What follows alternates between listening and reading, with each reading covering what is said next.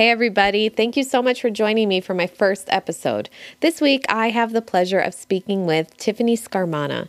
Tiffany is a nature-loving ginger who is originally from the West Coast, and according to her, she's been in Connecticut for way too long. She is a professional makeup artist for the past 16 years, and she's worked in everything from special events to editorial to TV, which is actually how her and I met.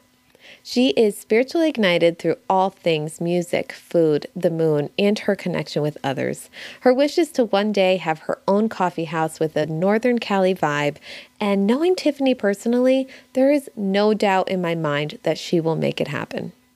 Okay, here's a little inside scoop for everybody. Not only is this my very first episode, but it's also my first interview. I knew from day one I wanted to have Tiffany on the podcast. She has been such a cheerleader of mine, always holding me accountable and calling me on my shit and just encouraging me to dream big.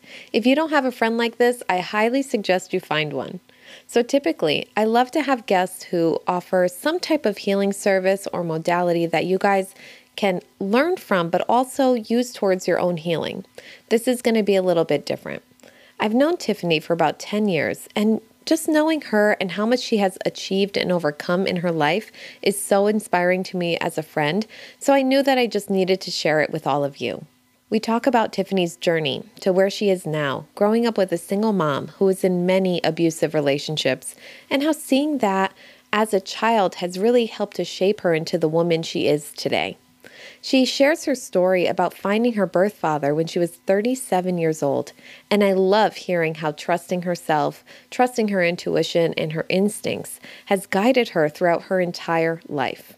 I just want to let you guys know there may be some triggers for some listeners as we do talk about domestic violence and drug use. With that being said, I'm so beyond excited to bring you this amazing story. So let's dive in to this week's episode with Tiffany.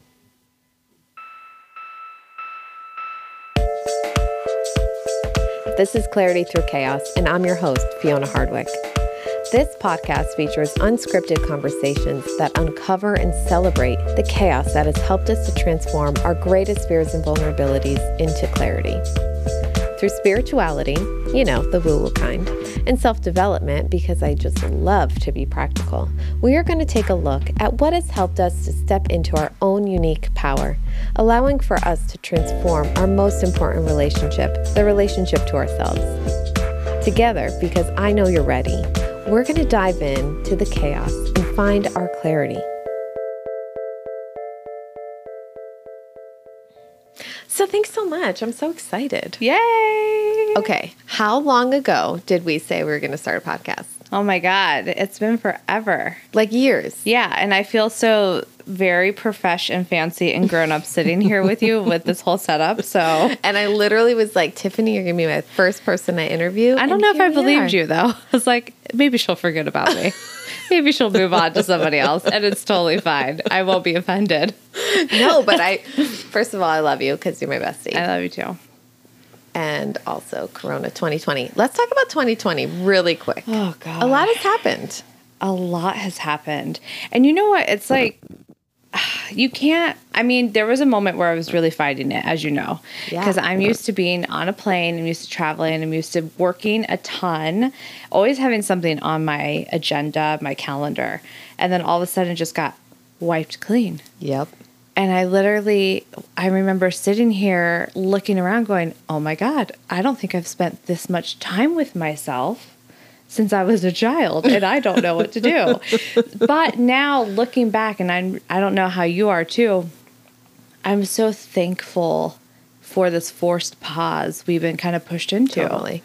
And even though there's a lot of heartbreaking things that happen, like with me, like losing Autumn, our cat, and just not knowing what life, the uncertainty of life and what that means. Right. There's so many things that I've learned.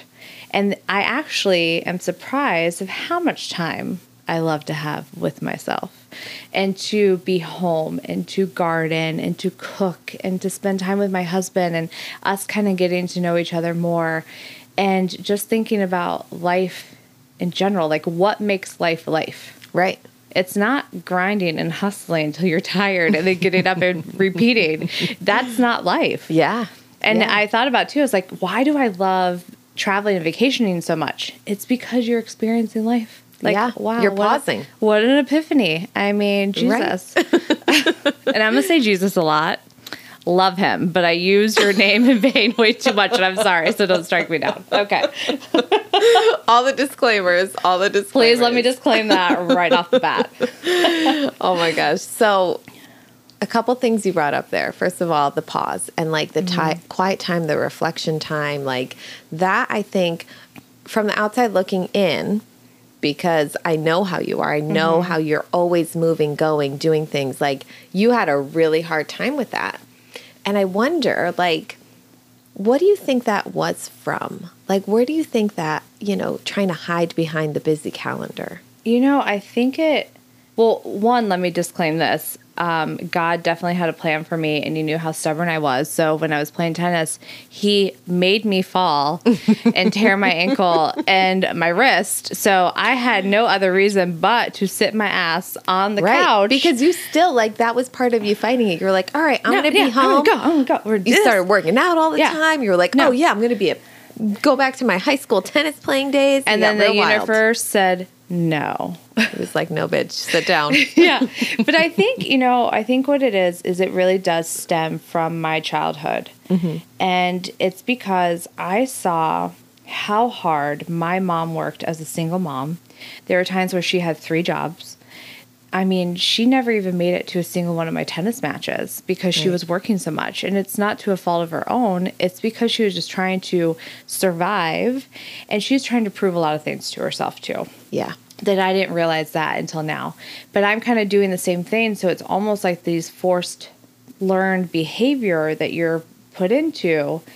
And I'm like, I gotta save. I gotta do that. You know me. I'm like, okay, now I gotta get this paid off. And it's like every single week I'm like redoing my budget to the point. I remember being out in the yard and kind of watering the garden. I've totally turned into my aunt, by the way, because this is like, it's like my meditation that I walk through the yard and I had this voice pop into my head saying, you will not do a budget this month. You will not write down a single number. You will trust that it will all work out. Wow. And once I listened to that voice, because, my stubbornness kicked in, I was like, whatever. Like, what is this voice in my head right now? I was like, okay, I'm not going to. And I felt this weight lifted off my shoulders. You would think my old mind would say, oh, yeah, right, you're going to be more stressed because you don't know. Right, of course. But we all know what we should and shouldn't be spending. Yeah. Like, we all know what we need and what we want. And when you start especially when you're so dialed in. And like you said, every month, every week, you're budgeting. And I'm just like, Tiffany. And I keep thinking to myself, I'm like, Tiffany, you could die tomorrow. And what if you lived your whole life just budgeting? And I'm really like, good point. Oh my God, like that's so depressing to think about that. And it's a reality, I am so conscious and insecure of, I think that's why it took me so long to have, like, even think about wanting to get pregnant. Yeah. By the record, I'm not pregnant. Will listen and be like, wait, what? As we're recording this, you're not pregnant. Correct. Yeah. But because who knows? The flow is strong right now. So we know that's not happening, but you never know. We're trying.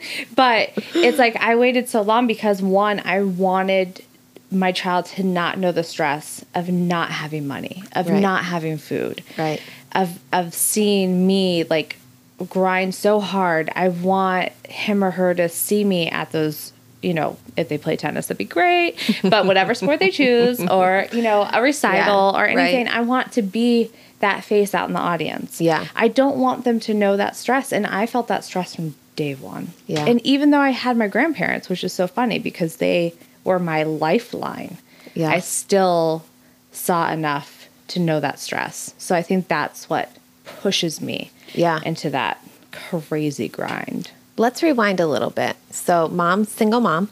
Yes. Grandparents were a big part of your life. Huge.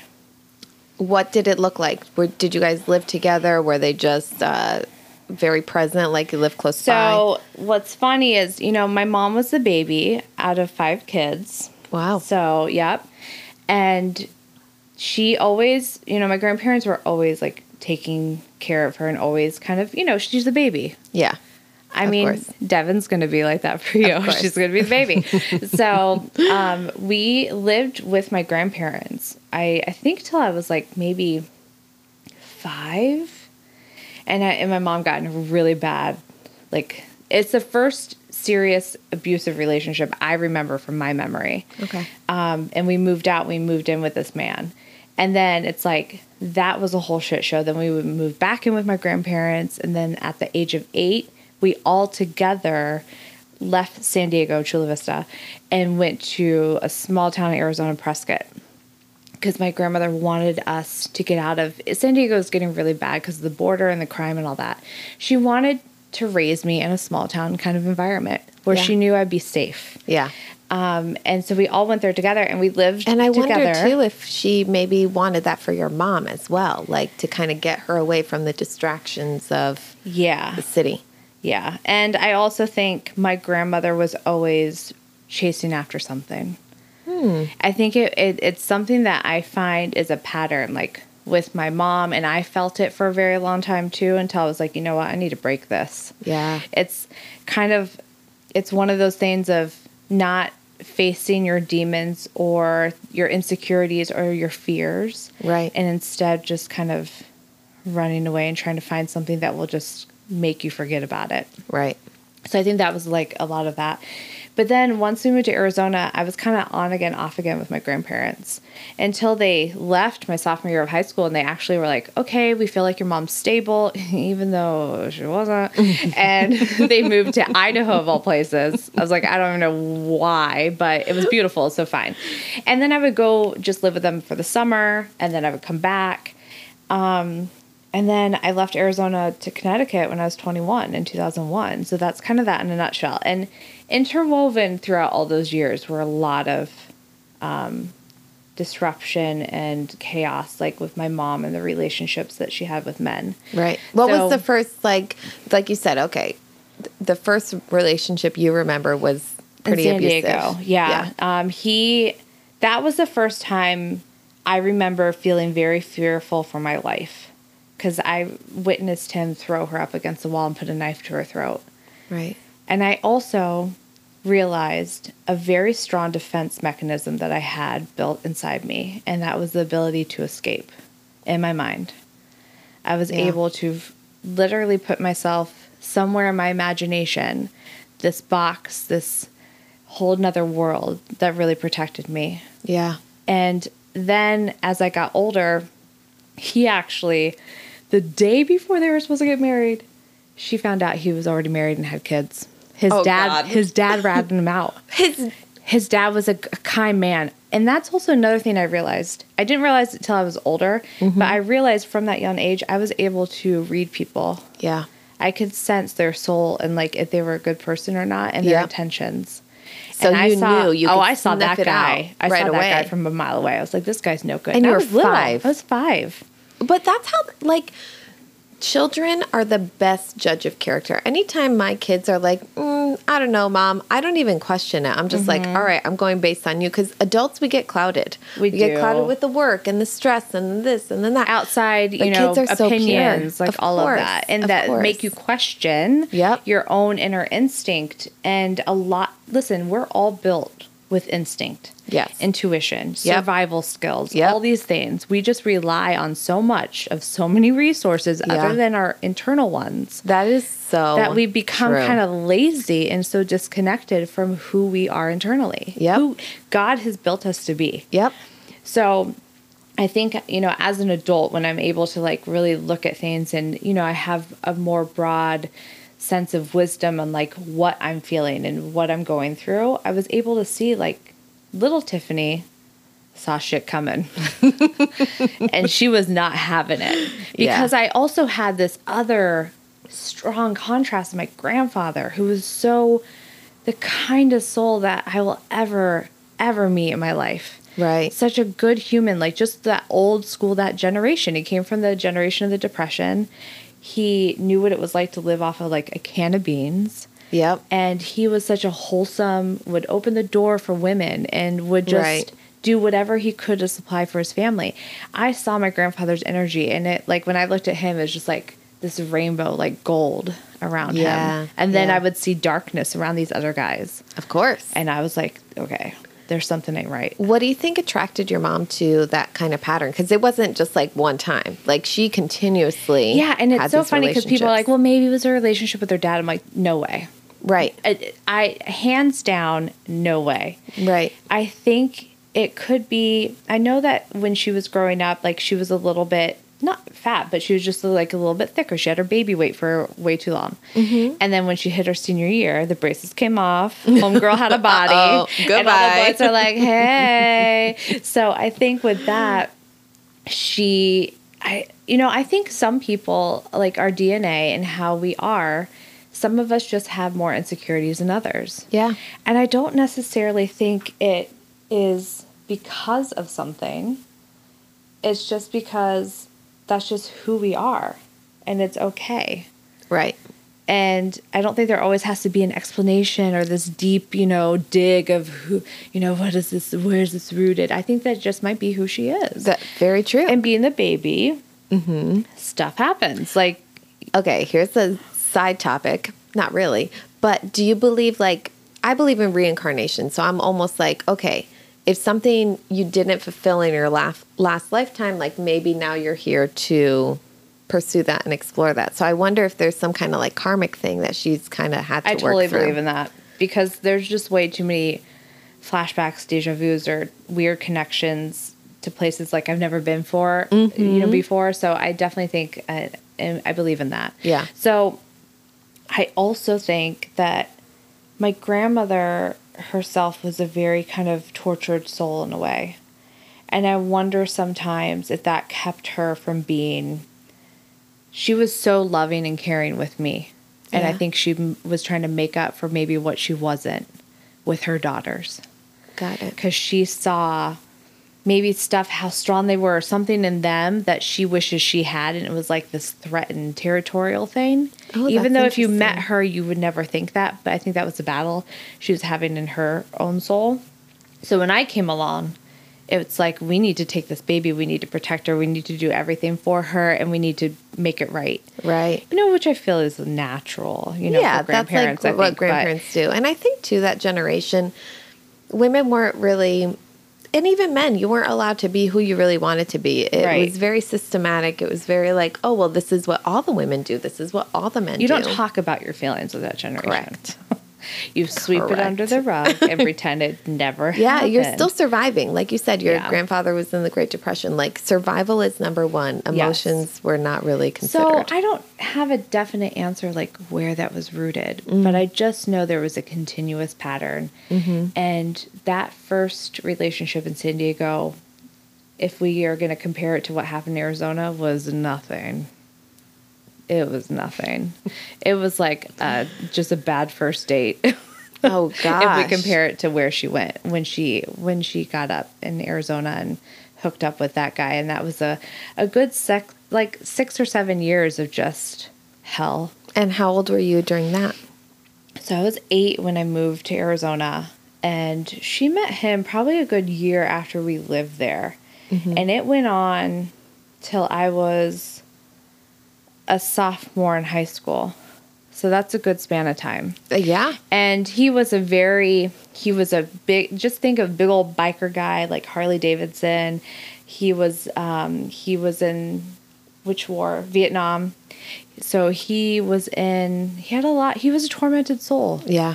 And I can see that. He had a lot of demons. Of course. And he chose his vices, and drugs were one of them. Right. And that's how my mom really got wrapped into speed, cocaine, meth, stuff like that.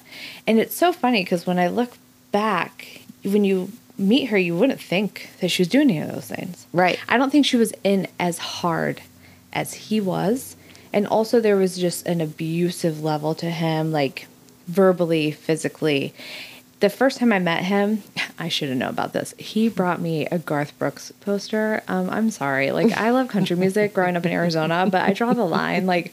No young child that's 9 or 10 wants a Garth effing Brooks poster. Buy me a Whitney Houston poster. Buy me Tiffany. Buy me Paula Abdul. I don't know. Somebody. Yeah. Garth Brooks. So I hung it on my wall out of respect to my mom, and I literally probably motherfucked that poster every time I went to bed. I was like, oh my God. This guy. Get out of here. But I saw, when I first met him, I'll never forget. Like, I felt uncomfortable in my own skin when I met him. Wow. I just, if I knew what was to come, I would have literally, this sounds bad, but I would have plotted his death. Right. And that was like as a child. It was all this time that was lost between my mom and I. Mm-hmm. It was all this destruction that I witnessed. It was all the things that really, but I guess, you know, again, I'm a firm believer, and you know this, like, I won't change anything. Right. Because it's made me who I am. And I firmly believe that with anyone. Of course. But, God, if I had a choice in that moment, I might have. Now, during that time, did the three of you live together? So my mom finally, like, got enough to kind of, like, backtrack, got enough to move out of my grandparents' house. They were living in a nice little quaint neighborhood in the country club on the golf course. It was like, I love the house. And she's like, okay, we're going to go here. And we were living in, like, low income housing, which was a whole nother, like, carnival within itself. Mm-hmm. And they met, and, you know, when my mom fell in love, she fell hard. Right. She loved love. Yeah. Still does. Yeah. But I don't think she's been so destroyed by relationships. I don't know if she'll ever be in one again, which is sad to me. But he moved in. He had 2 kids from a previous relationship. And it was just like all of a sudden being excited that my mom and I are finally together again, because the last time didn't go so well in San Diego with Homeboy, you know. Yeah. And then it was like, okay, you get pushed into this life that is someone else's and forced to merge lives together. And that is, like, so traumatic. It's so traumatic. It really needs to happen, like, little by little, especially at that age. 9 years old, like, you know what's going on. I know what's going on. You of have course, your I'm bitter routine. because I'm like, who's this guy? You know, and here's the thing. Let's be real. I'm real raw, almost to a fault sometimes. It's like, I'm growing up. I'm 10 or whatever. I'm hearing them, like, have sex. I don't want to hear. Who fucking wants to hear that? Okay, number one. I'll never tell you. The first time, this is a great story. I love it. Like, I'm in my room. I can hear them going at it.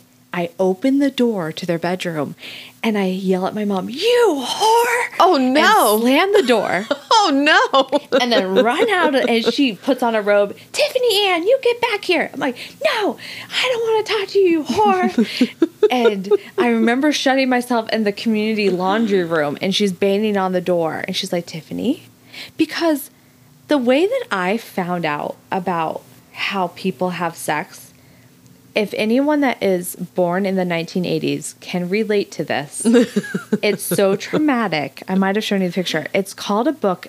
Google it now after you listen to this. Where Did I Come From? And you're going to see this illustrated book. Oh, no. Of these 2 people that this is what I thought sex was like. And you should read it. And I actually want to torture all children across the world, because I think everyone needs to read this book, because I want a support group. And you tell me if you wouldn't be traumatized after reading this book. The illustrations, it's like so traumatizing. So for me, sex, and that too, sex became a very, like, dirty thing. Right. And it really, like, that stuck with me throughout, like, adulthood too. Right. Like, it's like my personality wanted to be, like, very sexual and, like, comfortable with my sexuality, but I really wasn't. Right. Because it just was something, like, I looked at my mom and, like, ew, how could you be, you know, with someone like that? Or you give me this book, and oh my God, that was traumatizing alone. But so he was there all the time. All the time. Like, didn't have a job? I think he had a job, but I think maybe in construction or something like that. Right. It was like on and off kind of work. But, you know, weekends when I would get to see my mom, his kids would be with us. And, you know, the honeymoon phase is so fun in the beginning of relationships, but that thing probably lasted maybe 2 weeks. And he started to kind of show his true colors. And also there was not enough food in our house, because either there was more people and my mom couldn't afford to keep up, and they're also using their money for drug money. Right. So all of a sudden that food money started to dissipate, and we had to rely on like Catholic social services. And I remember just like opening the cupboards, being so hungry, and there's peanut butter. Yeah. And I would call my grandmother sometimes and be like, can you or grandpa come pick me up and take me to McDonald's before school? Because I was very fortunate to have my grandfather. He worked at my elementary school. Oh. And I didn't want to rat at my mom. Of course. Because you had like this special time with her finally. And I also didn't want to piss off him because I saw what he was capable of. That makes sense. And he was a big man and he was abusive. And I wasn't scared of him. I just didn't want him to take it out on my mom. Yeah. He never tried with me. And I honestly think it's because he saw who I was. Right. That I saw him for what he was. Right. And I was like, come for me, bitch. Come for me. It's so interesting how as kids we can see those things and how adults see us and the dynamic of like, you know, you love your mom so much. Mm-hmm. And you know if you say something to your grandparents, she's going to get in trouble and it's going to affect your relationship with her, you know? Because even before him, I won't even say his name anymore and give him credit, but even before him, she was in a relationship, a friendly relationship with a female, and her sister, and that kind of actually started a lot of the introduction of drugs into my life.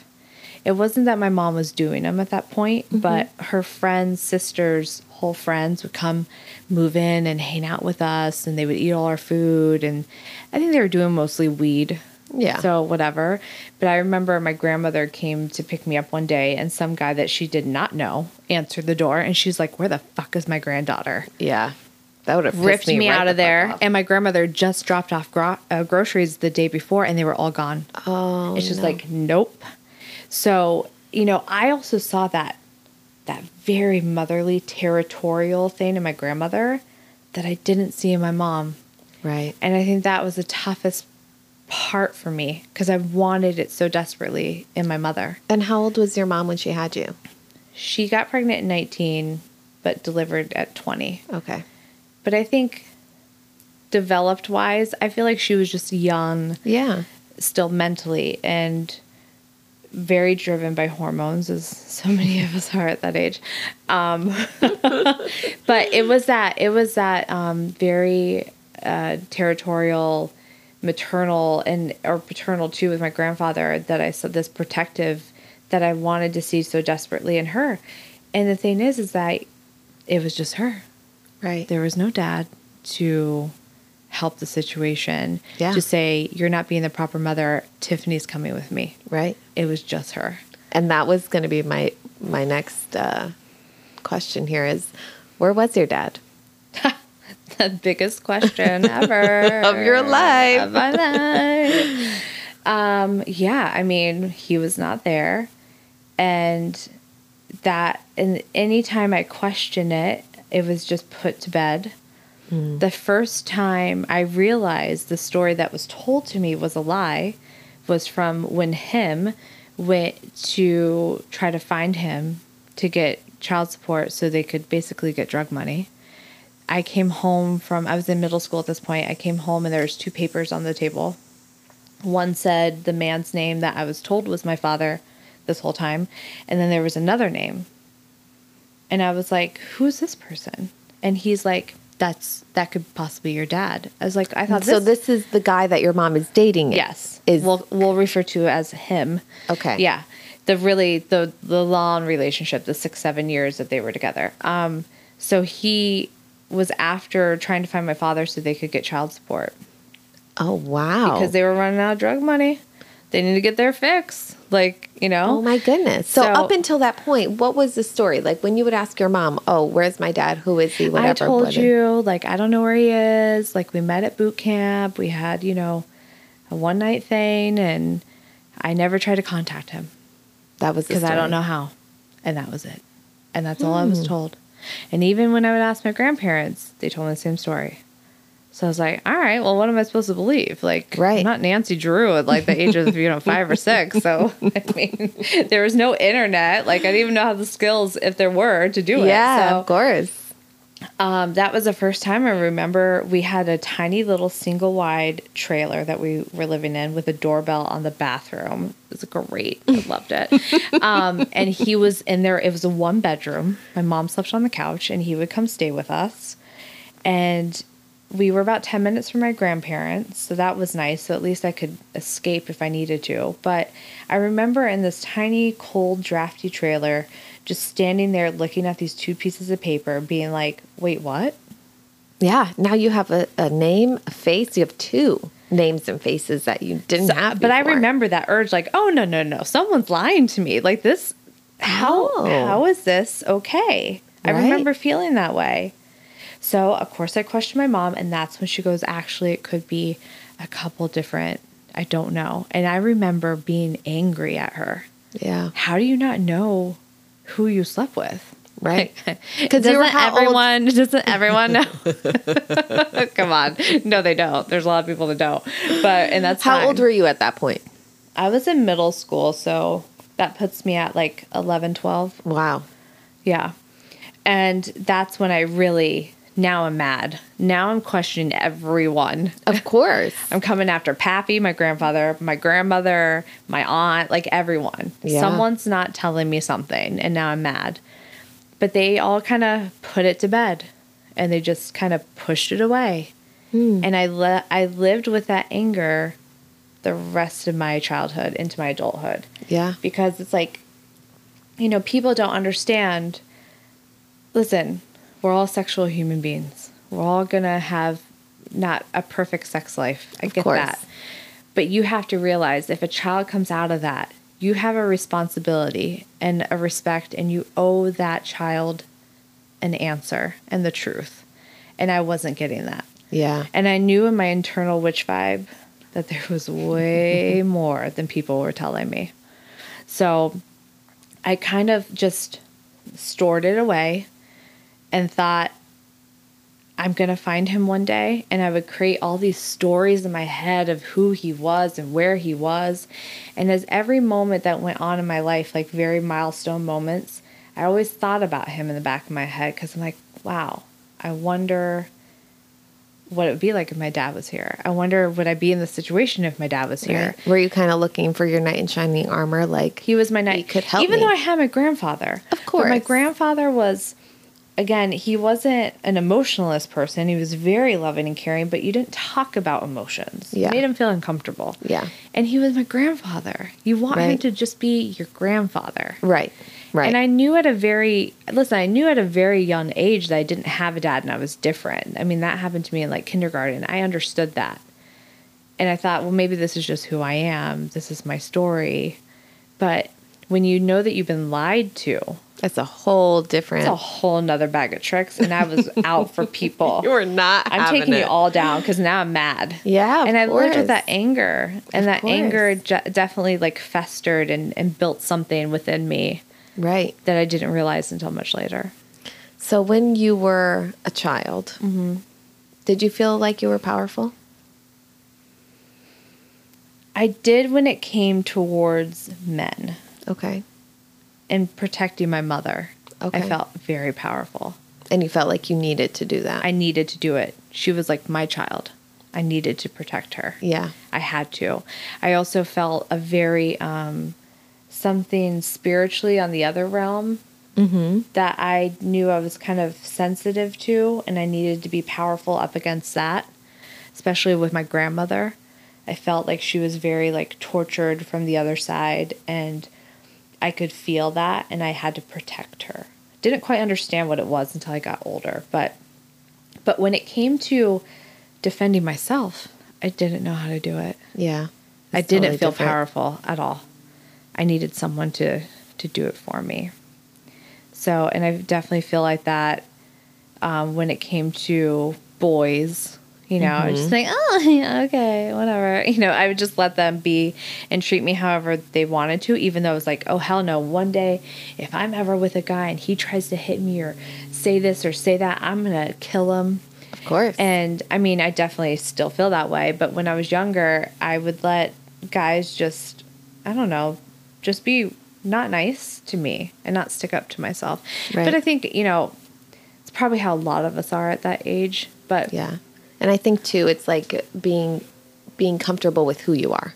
Oh, yeah. And being like, no, I don't like that. Like, I'm not going to hang out with you. I don't like how you're acting. Now, the whatever. real story is Tiffany now to go back to Tiffany then, and y'all better watch out. Right? Hindsight's always 2020. Because I ain't dealing with any of your bullshit. I'm going to put you all in your place. Yep. And love who I want to love, hang out with who I want to hang out with. And if people have an opinion about it, I don't really care. Right. And that's how I am now. Okay, so back to this whole thing with your dad. Mm-hmm. So you knew in the back of your head, you always had a feeling like one day you'll find him, right? Yeah. When did you really want to start actually looking? Like, was there a feeling of like, yeah, let's do this? Or was it something that you were like, maybe I don't want to know? I think when I got to high school, I felt the urge to keep asking my mom. Mm-hmm. But then it went away. So I really think the biggest urge ever was after losing my grandfather. Because all of a sudden, the man that I had as my everything, my rock, my role model, the biggest father figure that I've had in my life was gone. Mm-hmm. I thought to myself, I'm like, now what? What do I have? Right. And how old were you when... He passed in 2013. I'm so bad with numbers. I'm like, how I old know. was I? Me too. Me too. Y'all can do the math. But it will be 7 years that he has been gone. So So you were like early 30s. Yeah. Yeah. And I remember asking him about my dad.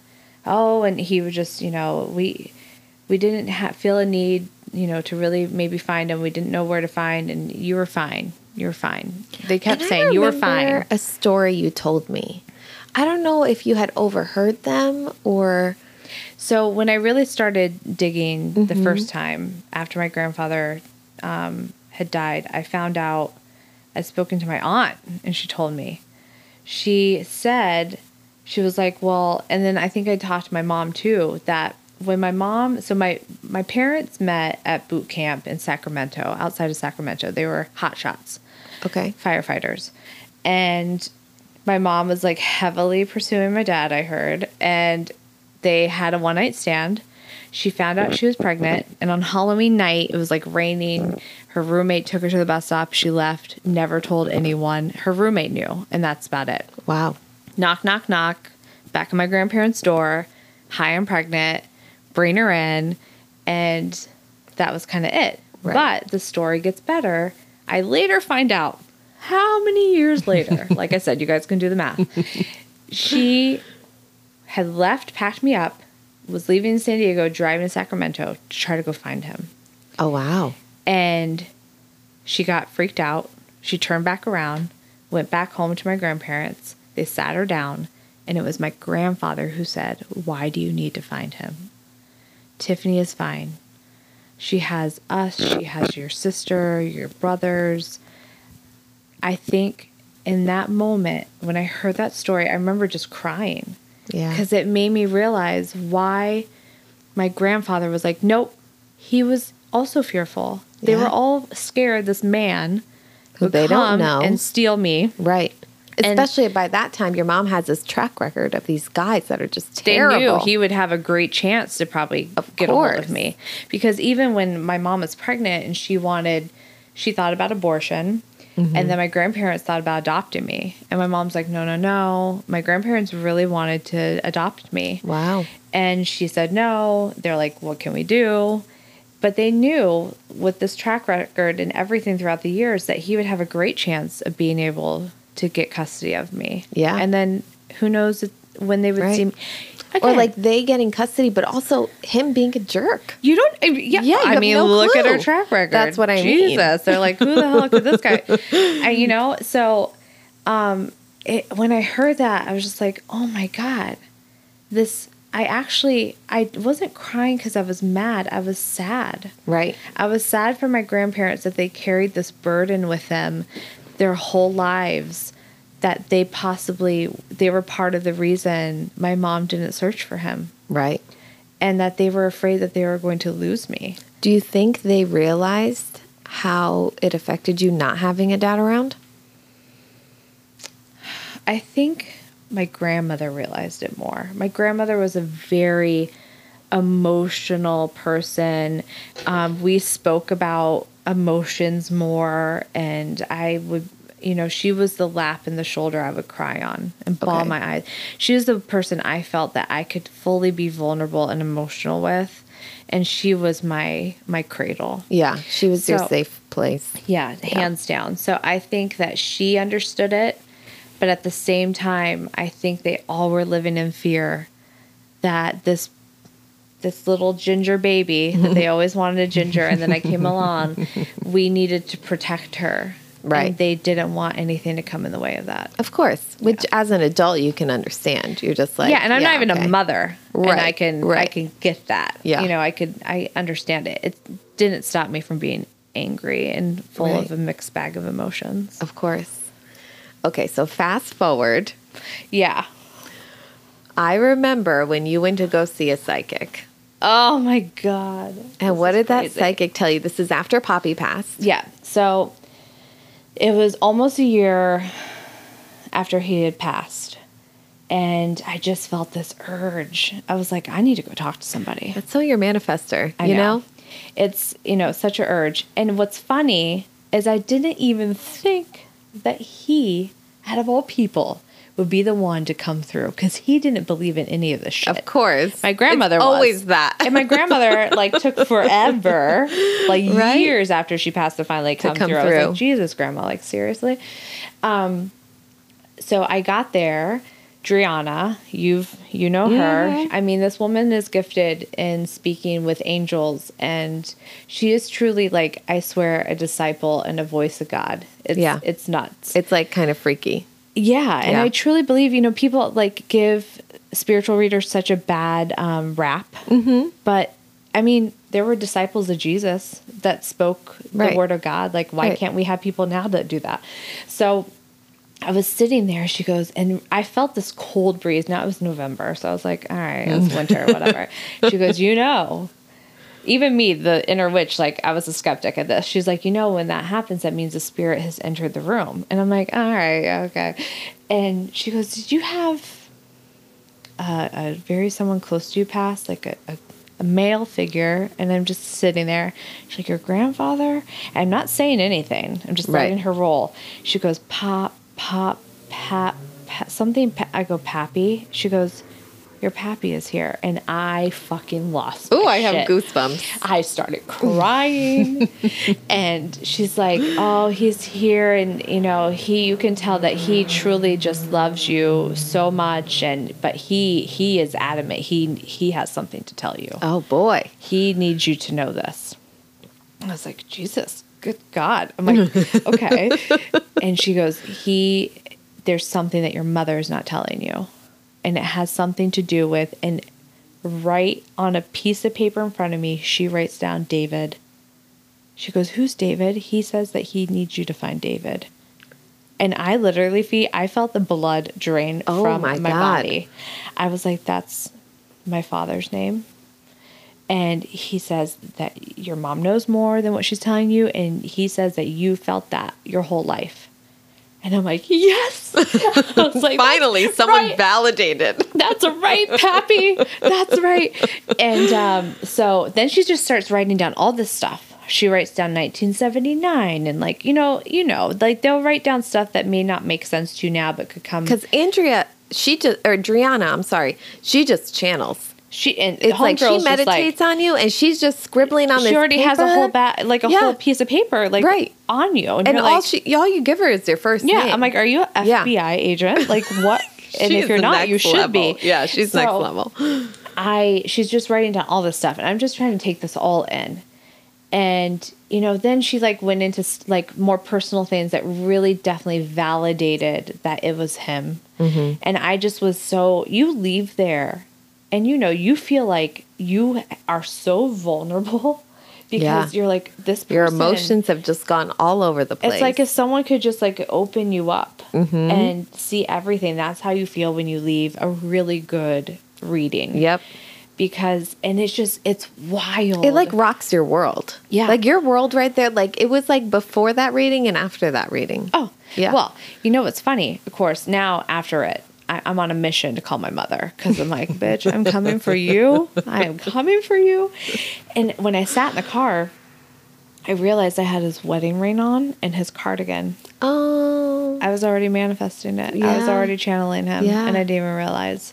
So I called her and I was like, Mom, Pappy from the beyond is telling me that you know more. She's like, Tiffany, I swear. You know, she gets very defensive every time. Of course. And I was like, okay. Well, and then I was just going through everything the next day. Maybe next day or a couple of days after, I get an email from her. I have this picture. I've been trying to look for your dad, and I've had this picture for like 6 or 8 months of your dad. Excuse me? This is the first time I will ever be seeing a photo of him. So I remember I was driving. I pulled over at the side of the highway because I was like, I need to look at this clearly. Well, it's a group photo from the 70s, like late 70s. Black it's all and white. grainy. Yeah. You know, it's all like grainy and like, you know, looks like a psychedelic haze filter over it. And I'm like, what the how am I supposed to know who this person is? She points it out to me. I'm like, really? This, you know, and you're looking at it and it's not clear and you're like looking for features of yourself.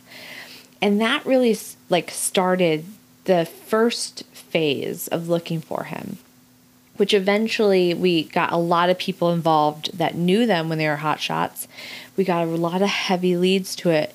And then I got so emotionally overwhelmed, and I was then started to feel that anger again. I'm like, why am I doing all this? You should be doing it. You're the one who slept with him and didn't get his, you know, social security number before you left. Like, you need to be. And I put it in her hands, and then it hit a roadblock. Yeah. And then that was it. It fizzled out. Right.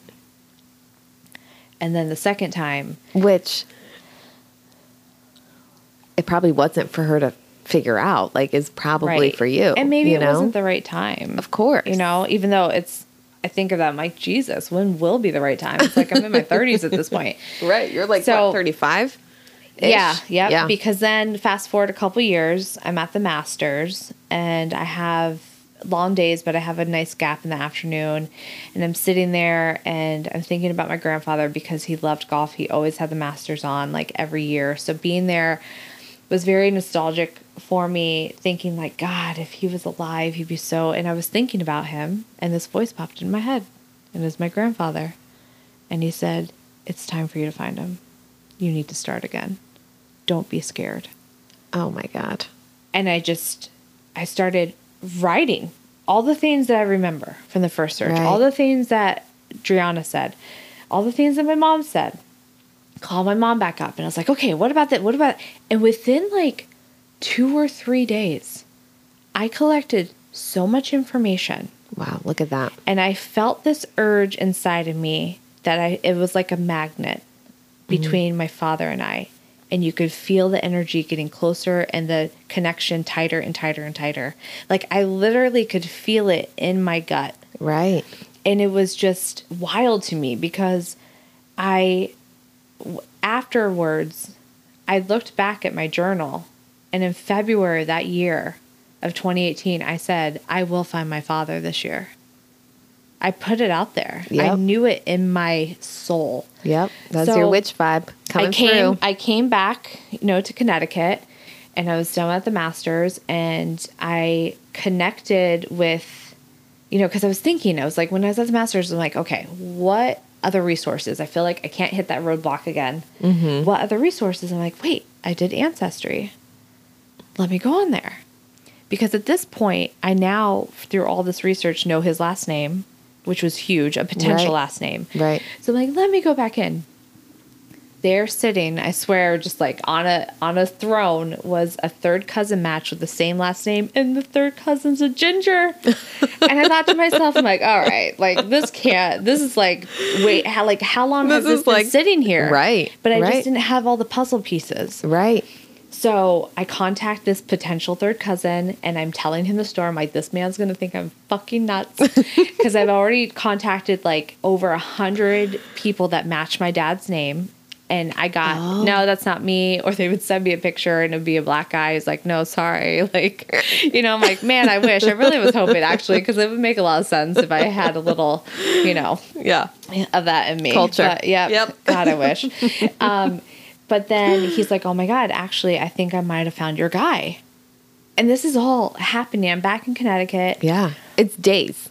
Oh, like days. Because I remember being at Malexi's salon, our friend, and I was like, Malexi, oh my God, I got an email. This guy might be my cousin, and I think he might just found my dad.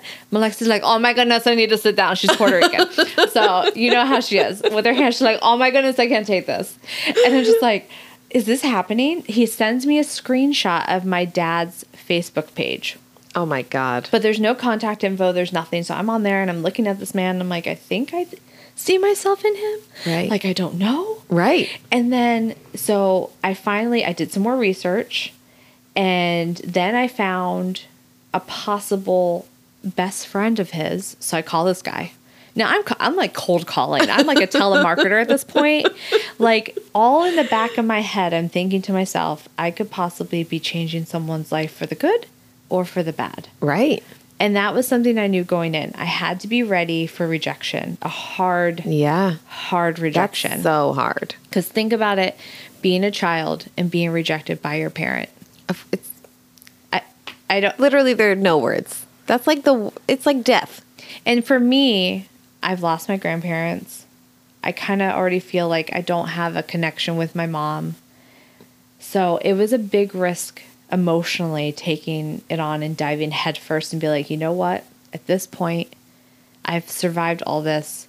I can get through this. Mm-hmm.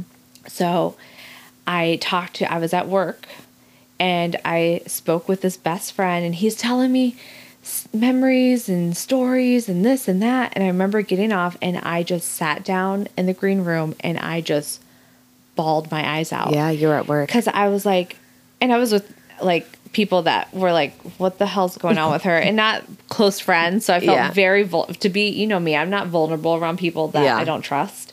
I couldn't help it. It's like the floodgates opened. I was like, oh my God, like that.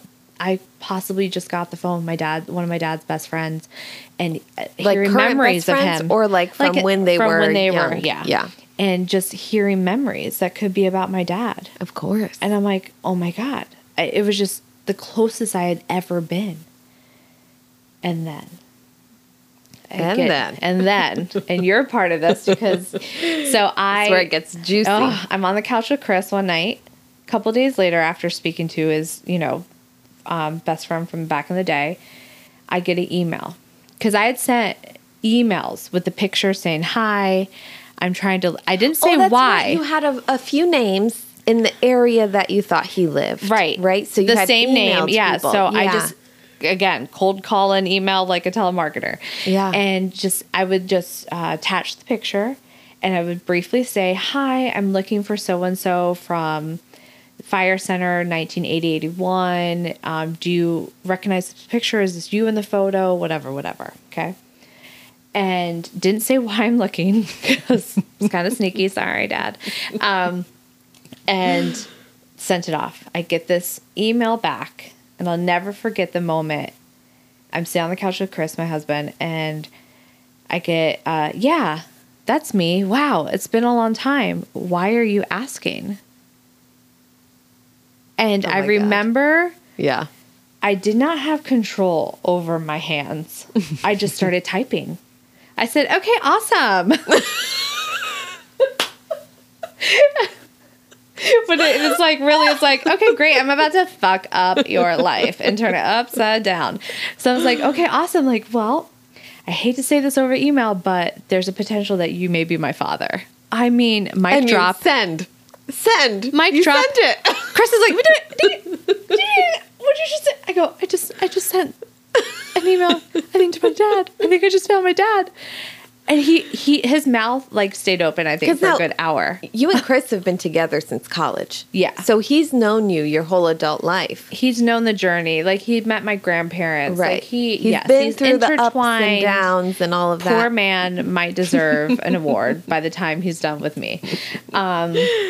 Yeah. So he's been on the roller coaster. So he's invested, right? So I did not sleep that night. No. And now we worked together the next morning. So I had maybe 2 hours of sleep. Yep. And I came in looking a hot mess. But wait, because it's an early shift. So I think I came in like 5:30. Yep. I sent another email at 4 a.m. because I have not heard back from him. I'm like, I just want to let you know I'm not a crazy person. Here's my Facebook. Here's my Instagram. You guys, I don't want your money. I don't want your money. I just want to know who you are. I just want to know the other half of me. Like I wanted so desperately to just let him know I'm not a fucking psycho. Of course. And I don't want all your money. I don't need your routing number to your bank account. Like, I'm not after that. Yeah. Didn't hear anything. So I come into work. I'm like, strung you out. guys, I'm telling you. And then we have our first talent in the chair for the morning. And I wasn't doing her makeup. So I'm sitting there telling her the whole story. And she's just like, Nicole's like, oh my God, like what is happening? This is wild. And as we're speaking about it, ding. Inbox, and I'm like, oh my God, you guys, he responded. And I think the world just stopped. We all stopped what we were doing. And I started reading the first sentence, and that first sentence solidified where it was going to go. Yeah.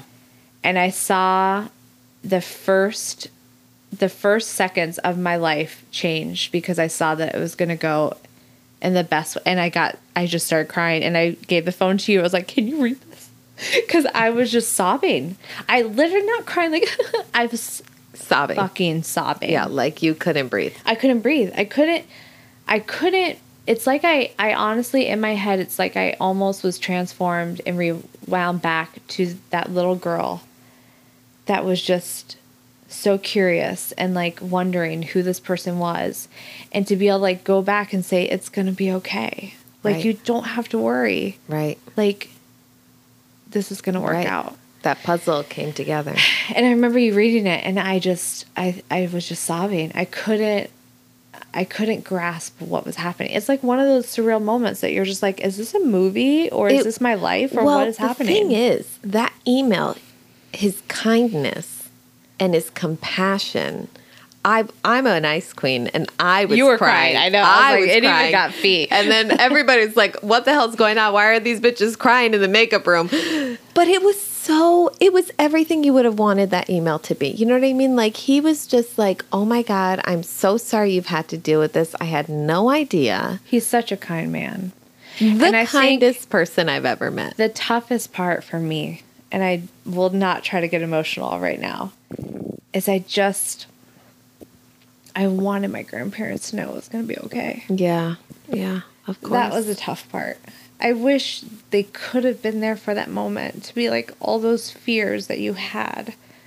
Like, you don't have to worry about it because he's a good man. Right. And that was a part that I think was really tough for me. And I wanted to share it with them. Yeah. Because I know that they were always so concerned.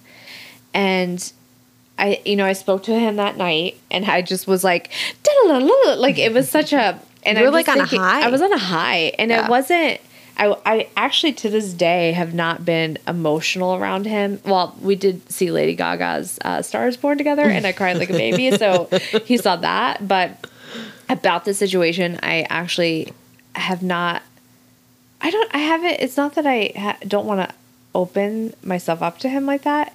I just don't feel that way around him. I feel so happy. Right. It's like that need to like be emotional and purge and all that around him. It's like, I don't even want to waste a single second being like that because I'm just so happy that he's actually here. Yeah. So, and honestly, part of that is because of all, you did a lot of work on yourself internally, a lot of self-development up until that point. Like, so that when your dad did come into your life, like it was at the perfect timing. Like I was in a shit show. Yeah. Yeah. You had gotten through and healed a lot of parts of yourself. Whereas had you been younger and not as evolved, it would have been a very different experience. I think. And my mom is more like at a stable level too. Like she has, her own life, and she's been clean for decades. And, you know, I would have it would have been so hard to like find him and bring him into that whole mess.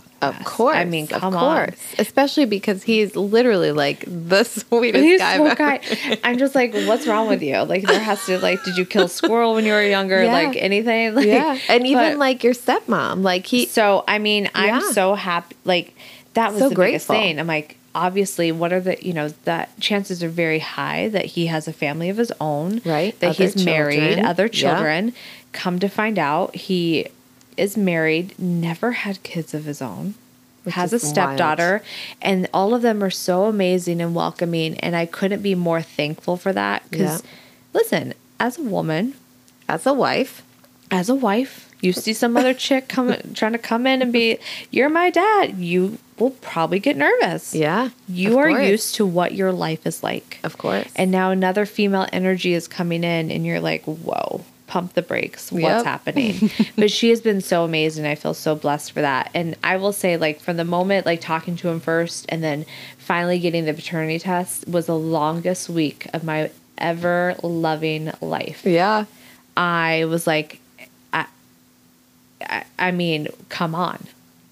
And I was actually by myself when I got it. And I was scrolling up and I saw the 999. And I literally, I mean, I know I'm dramatic, but I dropped to my knees because I couldn't hold myself up. Yeah. But I knew the moment I heard his voice for the first time over the phone. I remember hanging up and I looked at Chris. I'm like, that's my dad. I know it. It was so wild. That was like the wildest 2 weeks of your life, my life, like anyone who was with you during that time. Because it was literally like you were just like, I'm going to find my dad. And then like 2 weeks later, like you found All him. I'm going to say is the book is going to be real good, which is in the making. But the book is going to be, I mean, I might have to apologize to a few people, but Hey, it is what it is. actually, no, I won't. No apologies. You're just owning it. I'm just you gotta gonna own own it. it. It's Get just over part it. of the journey. It's not about like somebody doing something wrong. Like even all this reflection, like your mom was going through her stuff. Like, Yeah. as a mom, you can only do the best that you can do. Like it is what it is. Yeah. You can't really sit here and blame people. It's easier to blame them. Right.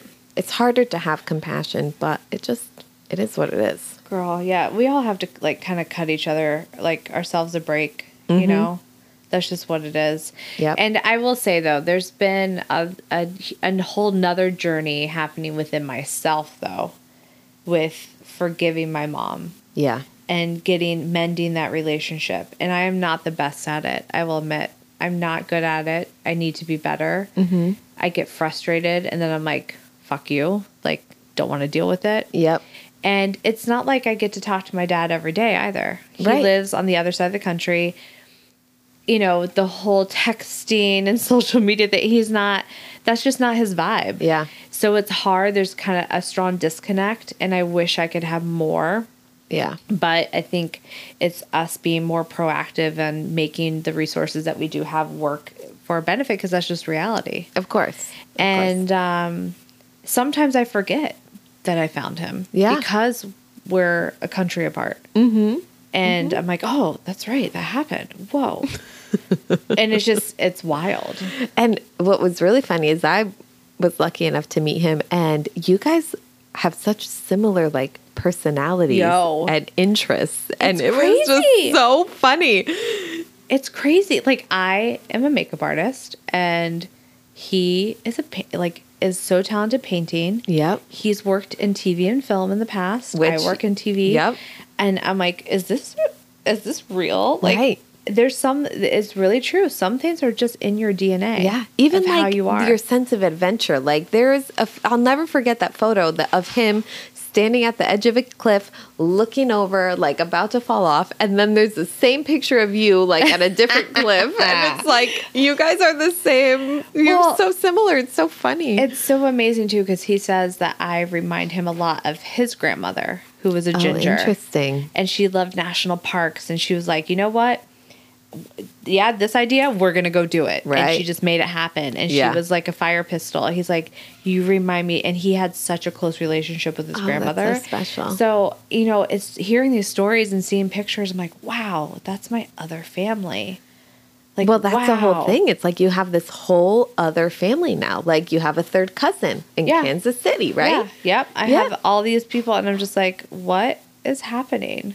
So that is so cool. It's crazy. As a little girl, like I know you kind of knew in your head, like you said earlier, like, oh, I'm going to find my dad.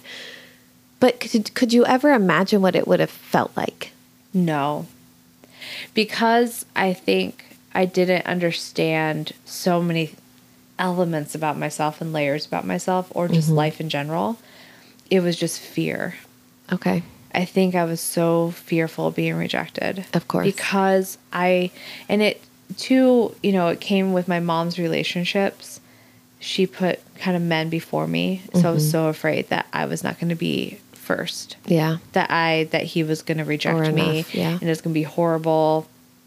And that's why I would just go to my imagination. My imagination was my happy spot, because I could, manifest this world in my head that it would work out to be okay. Right. And it would be perfect. Right. And I think that kind of worked against me going into my adulthood, because I felt a very disconnected from reality, because I would create this whole fantasy in my head. Yeah. And I would try try to survive. Yeah, it was my survival skill. It truly was. And I'm not even making an excuse. It really was. And I think that's why I'm not as fucked up as you would think once you hear all the stories. But I really had to retrain myself going into adulthood to break those habits. Yeah. And really live in reality. Yeah. And live in the moment and be present. And with, just human connection with friends, with family, with, my husband, all of that. Yeah. I really wanted to just run away from it and live this fantasy. Yeah. And so the toughest part is to know our faults and know the things that make us maybe not, the best at life, to know them, accept them, learn from them, because there's all lessons within them, and release them. Yeah. And we have the ability to change it. Yeah. And, so many people say to me, well, given like your childhood and how you grew up, like, I would always say, listen, there are other children that went through worse things than me. Of course. Because there are. I'm very fortunate in many aspects to have some awesome and amazing families and people in my life. But I have a huge pet peeve about when people use how they grew up as their crutch. Well, that's just what I knew. That's all. It's just, I'm like, nope. For not good me, enough. Yeah. If that were the case, then I should have been pregnant when I was young, into drugs, let a man beat the shit out of me. Yep. Like all those things. I was like, we have the ability to change it. Of course. It takes a lot of strength to do it. It's tough. I'm not saying it's easy. It's because it's not. And so you have to, but you just have to be willing to like dive into that. Yep. That's the tough work.